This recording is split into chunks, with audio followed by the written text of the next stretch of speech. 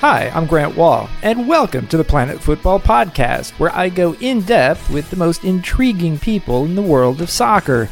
On today's show, I'm joined by Megan Rapinoe, who discusses the She Believes Cup, the upcoming NWSL season, how she and power couple partner Sue Bird discuss vision in basketball and soccer, and how Rapinoe looks back on taking a knee as an ally in protest with Colin Kaepernick.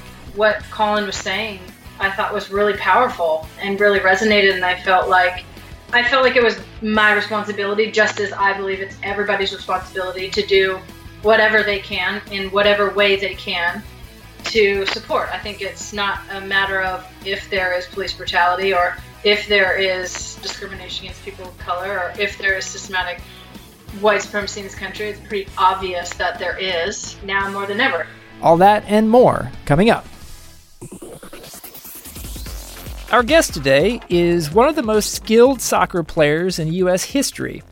Megan Rapinoe has played in 2 World Cups and 2 Olympics, winning 1 of each, and is a member of the Seattle Reign, which begins its NWSL season on March 24th. Rapinoe's U.S. women's national team opens the She Believes Cup against Germany this Thursday at 7 p.m. Eastern on ESPN2. Megan, thanks for joining me. Yeah, thanks for having me. That was, made me blush in my intro there. Always good when I can do that. Lots to talk about here. I want to start with the She Believes Cup. You got games against Germany, France, and England, so that's good competition. Later this year, you'll have the CONCACAF World Cup qualifying tournament. What is the most important thing to you about this She Believes tournament? I think for me and for the team at this point, it's time to kind of start putting it all together. We've gone through a period where we've tried out a lot of different players and sort of tinkered with lineups and this and that. And I think it's really time for us to start putting things together and start stringing good performances together that we can then start building on, heading into the qualifiers, but also kind of with the bigger picture in mind of heading into France 19 and looking to hopefully defend our title. Well, are there any specific things you're wanting to get out of your team in these 3 games coming up? I mean, I think the performance is big for us. I mean, obviously, results are always important. We always want to win every single game. We want to, we play 5v5, and I'm pissed if I don't win every single game. So, and I think everyone else feels the same way as well. This team has a history of winning, and it's kind of ingrained in us. So, obviously, the results are important, but for me, it's more about performances. I think we need to start putting really good performances together back to back to back, and obviously, these 3 games against 3 of the best teams in the world will be an opportunity for us to do that and start, pushing ourselves forward in terms of our tactics and, dominating teams and really kind of solidifying our identity and what we want to be come World Cup 2019. We're used to seeing the U.S. win tournaments. That hasn't happened in the last 3 tournaments this team has competed in. Obviously, there's a big difference in overall importance between a World Cup and an Olympics and basically other tournaments in the women's game internationally, at least. But how concerning should it be that the U.S. hasn't been winning tournaments lately? I mean, I think while it kind of pisses us off, I don't think it's a concern necessarily. I mean, we want to, like I said before, win everything that we play all the time. But we understand that, from 2015 and 16, we've had a lot of player turnover, and part of that, was just players getting older and retiring, and part of that was intentional and trying to expand the player pool and, give players chances and see players at the top level against the best teams. And that means, a lot of players playing with people that they haven't played with before or getting first caps or second caps, or, just sort of a lot of inexperienced people on the field. So it's understandable that things aren't going to mesh well. I think going forward, that's kind of, we've had that part in the back, in our back pocket and sort of in the background. And then now it is more so about stringing performances and results together. So, I mean, if we keep losing all these tournaments, yeah, that's concerning. But at this point, I don't think that the past 3 are that concerning, but we're definitely looking to start more so solidifying who we are, putting performances together, stringing really good performances together, and building on that going into qualifiers and heading into the next year. Now, you personally had a good year for the U.S. in 2017, 12 games, 3 goals, 5 assists. As you have moved into your 30s, how have you continued to make yourself an important part of the women's national team? And has your game changed at all in recent years? I mean, I think just from a physical perspective, obviously coming off the injury in 2015 and, not really being myself in 2016, I wanted to really get that right. I think, for the experience that I have or the player that I am, it doesn't really matter if I don't, have the vehicle to do what I want to do, which is my body. So really taking care of my body and, trying to focus on that and get my body in the best place that I can. And then I think my game has never really been predicated on my physical ability. I'm definitely not the fastest or the strongest or the quickest. But I think that I can, get into spaces that I sort of create that little extra time and space for myself. I'm much more about, sort of the player that's just the cog in the team that can kind of help the team move well and play off other players and make sure that I'm getting other players involved and sort of being that kind of tempo setter and the kind of connector. So I also have a little bit of experience under my belt. I try to draw on that, where the other kids are faster and stronger and can probably recover a little bit quicker than I am. Hopefully my brain has continued to grow and just kind of using that experience and, using my sort of general style of play, which, like I said, has never really been about how fast I am or how strong I am to try to get into spaces and create and sort of be the player that I always have been. The basketball star Sue Bird announced last year in a terrific ESPN article by Michelle Vopel that she and you are dating. You guys are obviously one of the great sports power couples anywhere. I'm curious to know if you and she have found any common ground, any similarities in the vision that you use on the soccer field and that she uses on the basketball court. Yeah, I mean, I think if I could have half the vision that Sue has on the basketball court on the soccer field, I'd be in a pretty good place. Our games are kind of similar. I think Sue's probably more successful than I am in hers and probably a better player overall. We'll keep that between us. Don't let her know that.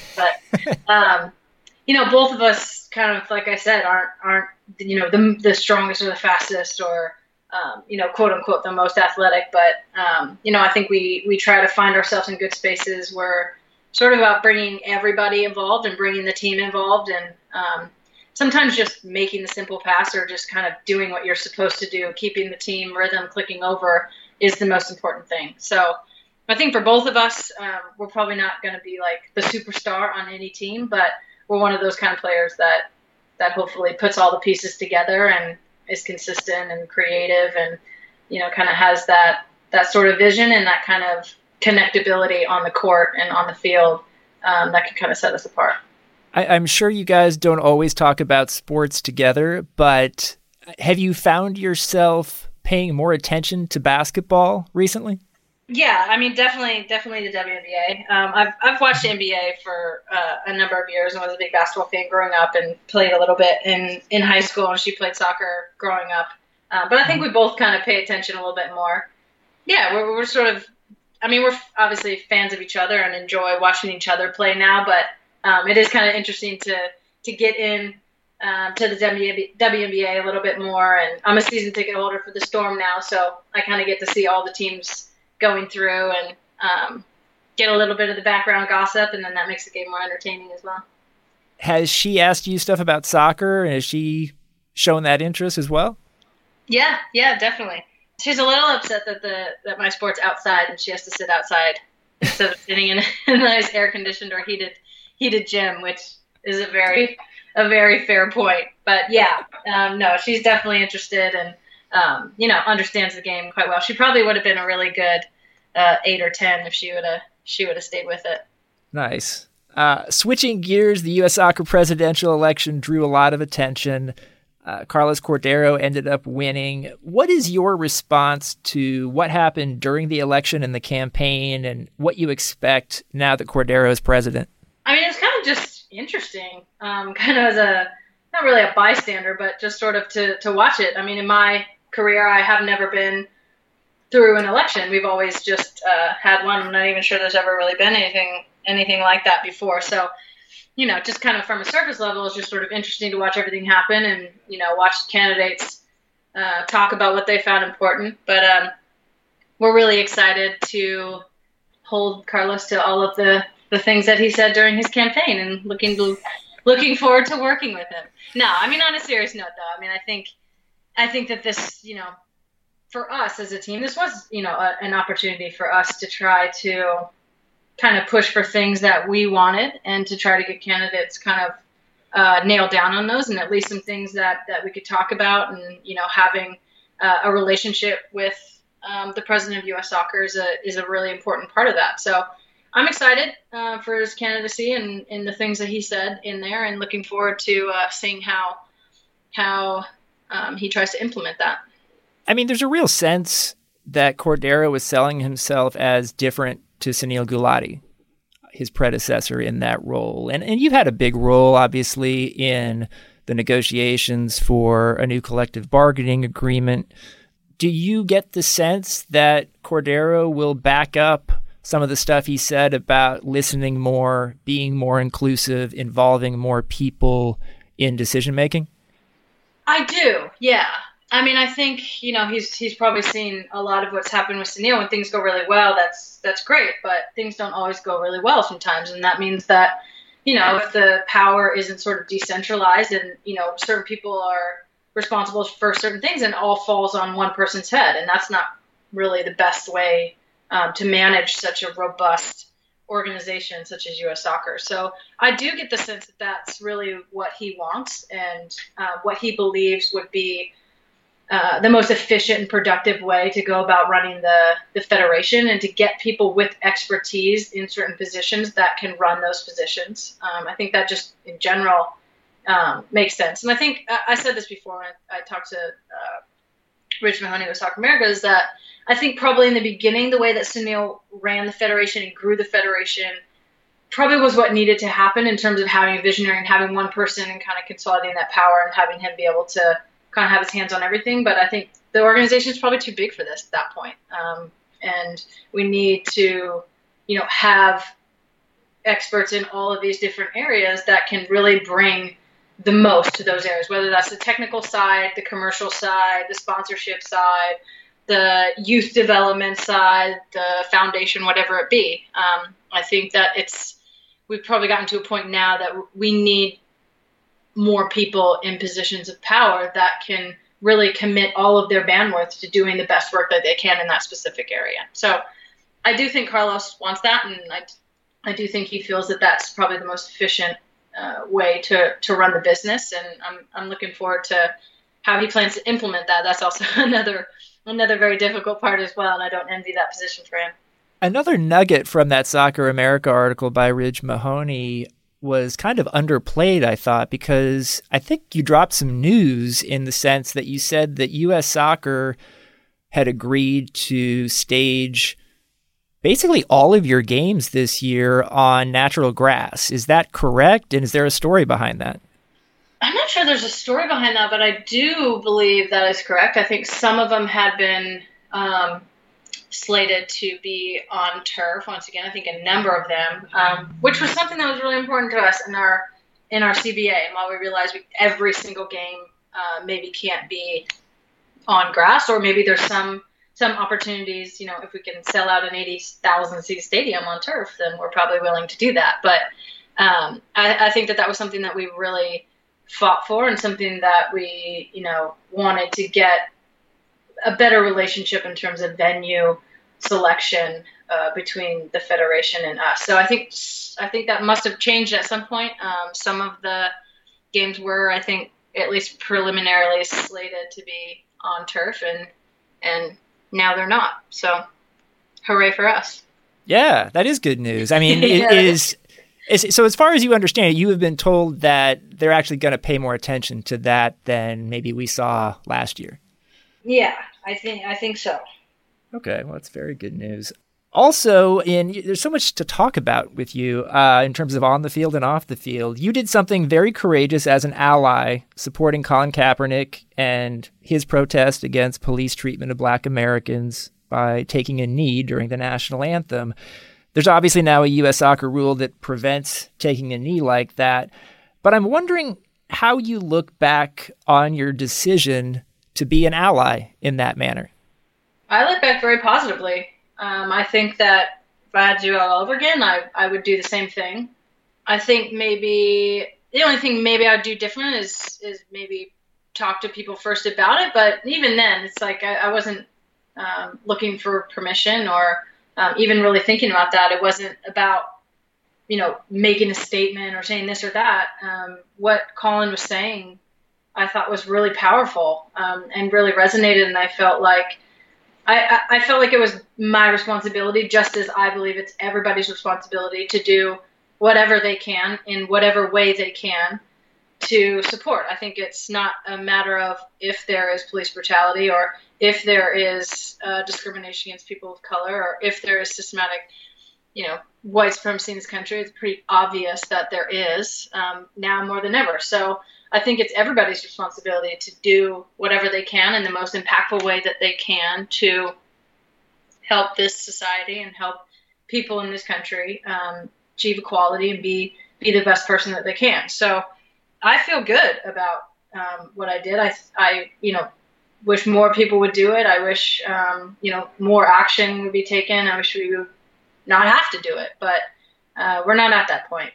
So I think there was a lot of good conversation started about it, and that continues to happen. And it sort of sometimes takes those kind of measures that maybe are a little bit drastic or a little bit in your face to get people's attention. I mean, there's never really been any acceptable form of protest when it comes to dealing with white supremacy and racism and police brutality in this country, whether you're sitting silently, whether you're sitting at a counter, whether you're going to school, whether you're trying to vote, whether you're doing anything peaceful, violent, or whatever.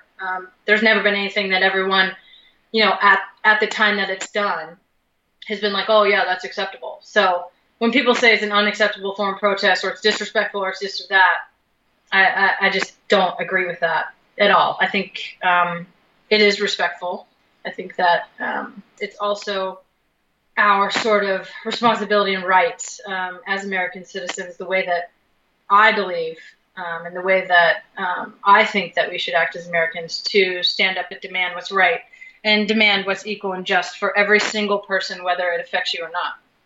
I remember talking a couple years ago to the French World Cup winner Lilian Thuram here at an event at NYU about racism in soccer.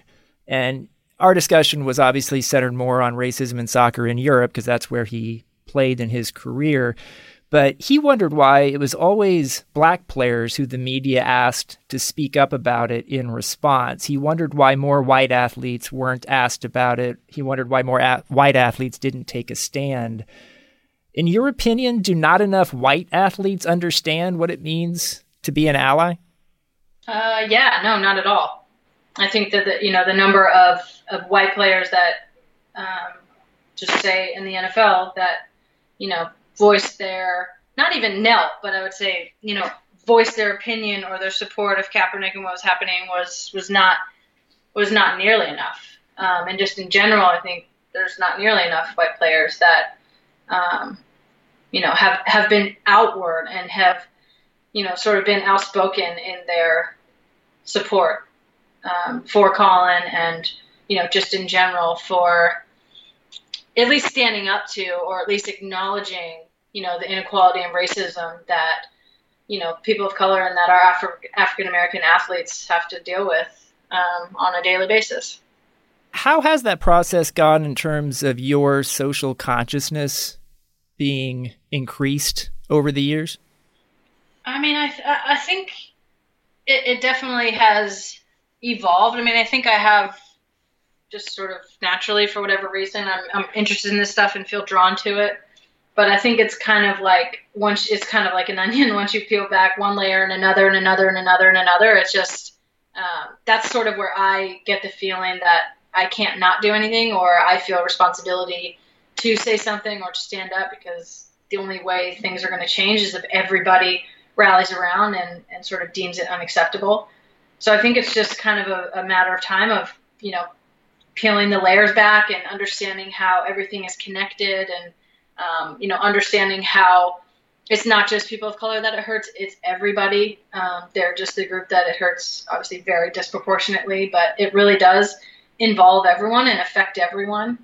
And therefore, everyone has a responsibility to try to do something. So, I mean, we're all in this together. It's like we have, one country and one society, and we get to be part of making it whatever we want it to be. And hopefully it's a society where everybody's welcome, everyone can thrive, and everyone is seen equal. And it isn't that way now. So until it's totally perfect, then we still have a lot of work to do. It's sort of a related topic, I guess. I know you're connected to Street Soccer USA, and there was discussion during the U.S. Soccer presidential campaign, especially in terms of the men's team, I think, and maybe it was because they were the ones who failed to qualify for the World Cup, and then Jonathan Gonzalez decided to play for Mexico over the U.S. But this applies on the women's side, obviously, too, I would think, in the sense of minority communities and what more can be done to reach them in the U.S. in terms of soccer, whether it's Latino communities, African-American communities, or other minority communities. What would you like to see happen? I think it's a complicated question just because the structure of soccer in this country is very different from around the world. It's obviously a pay-to-play structure, and not getting into whether we should have one or shouldn't have one, but it's very expensive to play youth soccer in this country. People of color, obviously, disproportionately, either in poverty or low income situations in our country. So naturally, less people of color, less, Hispanic kids, African American kids are going to be able to afford, the type of sort of monthly payments that it takes to play soccer in this country. So I think it's kind of a huge question to answer, but I think it does need to, be the focus, not just because, we want to have more diverse national teams or this or that. It's because it's kind of just the right thing to do. If we want to, be all about soccer's for everyone and soccer's the world game and everyone's welcome, then we need to put our money where our mouth is and really let those people know and let those kids know and those communities and those families know that they are welcome and that we'll find a way for them to be able to afford whatever it is to have their kids involved. And ultimately it should be, sort of a meritocracy in sports, and the best kids get to participate, not just the kids who can afford it. Moving back more toward the field, I think sometimes we get so focused on the national team that we don't talk much about the NWSL. So I wanted to ask you a couple questions about the NWSL. The season starts soon, obviously.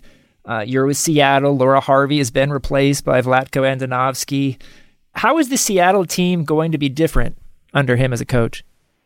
It should be interesting. We've obviously had a lot of roster changes throughout the offseason, which I think is a good thing. I think the last 2 years for the club, for the standard that we have for the club, is not nearly good enough, and not making the playoffs sucks, and we don't really want to do that again. So I think we've really focused on sort of beefing up our roster and putting ourselves in a better position. I mean, Vlatko is obviously, we know firsthand, very tried and true in this league, has been very successful, plays, I think, a really good style, sort of very tactically challenging, and demands a lot out of his players. And the players that I trust, Becky Sauerbrunns and Heather O'Reillys and Lauren Chaney's of the world all speak very highly of him. So I don't know if he'll have as much banter as Laura. I'm not sure anyone has as much banter as Laura. But I think he'll actually be really good for the team. I think it's interesting because he's actually coming up to extremely disappointing seasons by his standards as well. So I think both sides are kind of coming re-energized and kind of with this sort of cutthroat attitude of, being successful and really focusing on the journey. And every point of the journey is very important in order to get to the end point of winning a championship, which is what we ultimately want.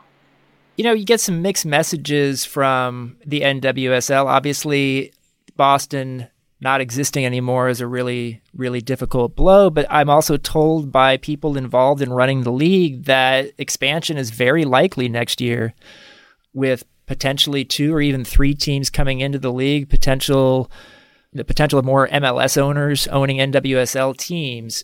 Where are you right now on sort of the state of the NWSL? I feel good about the state of the NWSL. I think that while probably optically having Boston drop out after the draft and the way that it happened was, that obviously doesn't look very good. But if we have a struggling franchise who's just, tooth and nail trying to barely hold on every single year, well, that's not really a sustainable model. So sort of in the long run, I think it's probably, rest in peace Boston, but it's probably a good thing that we don't have that franchise anymore and make room for another franchise that can be much more successful and that is better set up to thrive. I'm very hopeful for expansion in the future, and hopefully we'll get some good teams in some, selfishly in some good markets that are fun to be in for the players, but not only for them, for us traveling there. Hopefully some more on the West Coast would be nice, but I feel good. I mean, it seems like the franchises are stable and growing, and obviously it's a slow growth, and sometimes it feels like the tiniest of incremental gains, but you kind of have to have that. And if there's any billionaires out there listening to the podcast who would like to have a little investment, that would be great. I think it's interesting. People always talk about like, oh, what's it going to take for the NWSL to do well? And it's like, well, $1 billion would be nice, and money would be nice. It's like sometimes people look at women's sports like, oh, what can we do to grow women's sports? And it's like, well, you need huge investment. Like nobody just starts a business with like $100 and then runs it every year on $100 and increases it by like $10 every year. So to say that we like need more marketing into this or that, no, we need like big investment. So anybody who has like extra billions of dollars out there laying around. Hey, forget billionaires. If you're a 100,000-aire and want to advertise on the Planet Football podcast, we would love to have you. But, well, great. I really appreciate you taking the time to join us. The She Believes Cup will take place over 3 games starting Thursday night, March 1st, against Germany from Columbus, Ohio. Megan Rapinoe, thanks so much for joining the podcast. Yeah, thanks so much for having me on. Thanks for listening to the Planet Football Podcast. I'd like to thank Megan Rapinoe as well as everyone at Cadence 13 and Sports Illustrated who supports this podcast. Please, if you like the pod, tell your friends, subscribe, like, and review it wherever you get your podcasts. It really does help the cause if you do. And check out the new 30-minute Planet Football video show hosted by me and Luis Miguel Echegaray. That's available for free now on SI.com. Recent guests include Fernando Palomo, Paul Tenorio, Tom Penn, and Jeff Vegas. See you next time.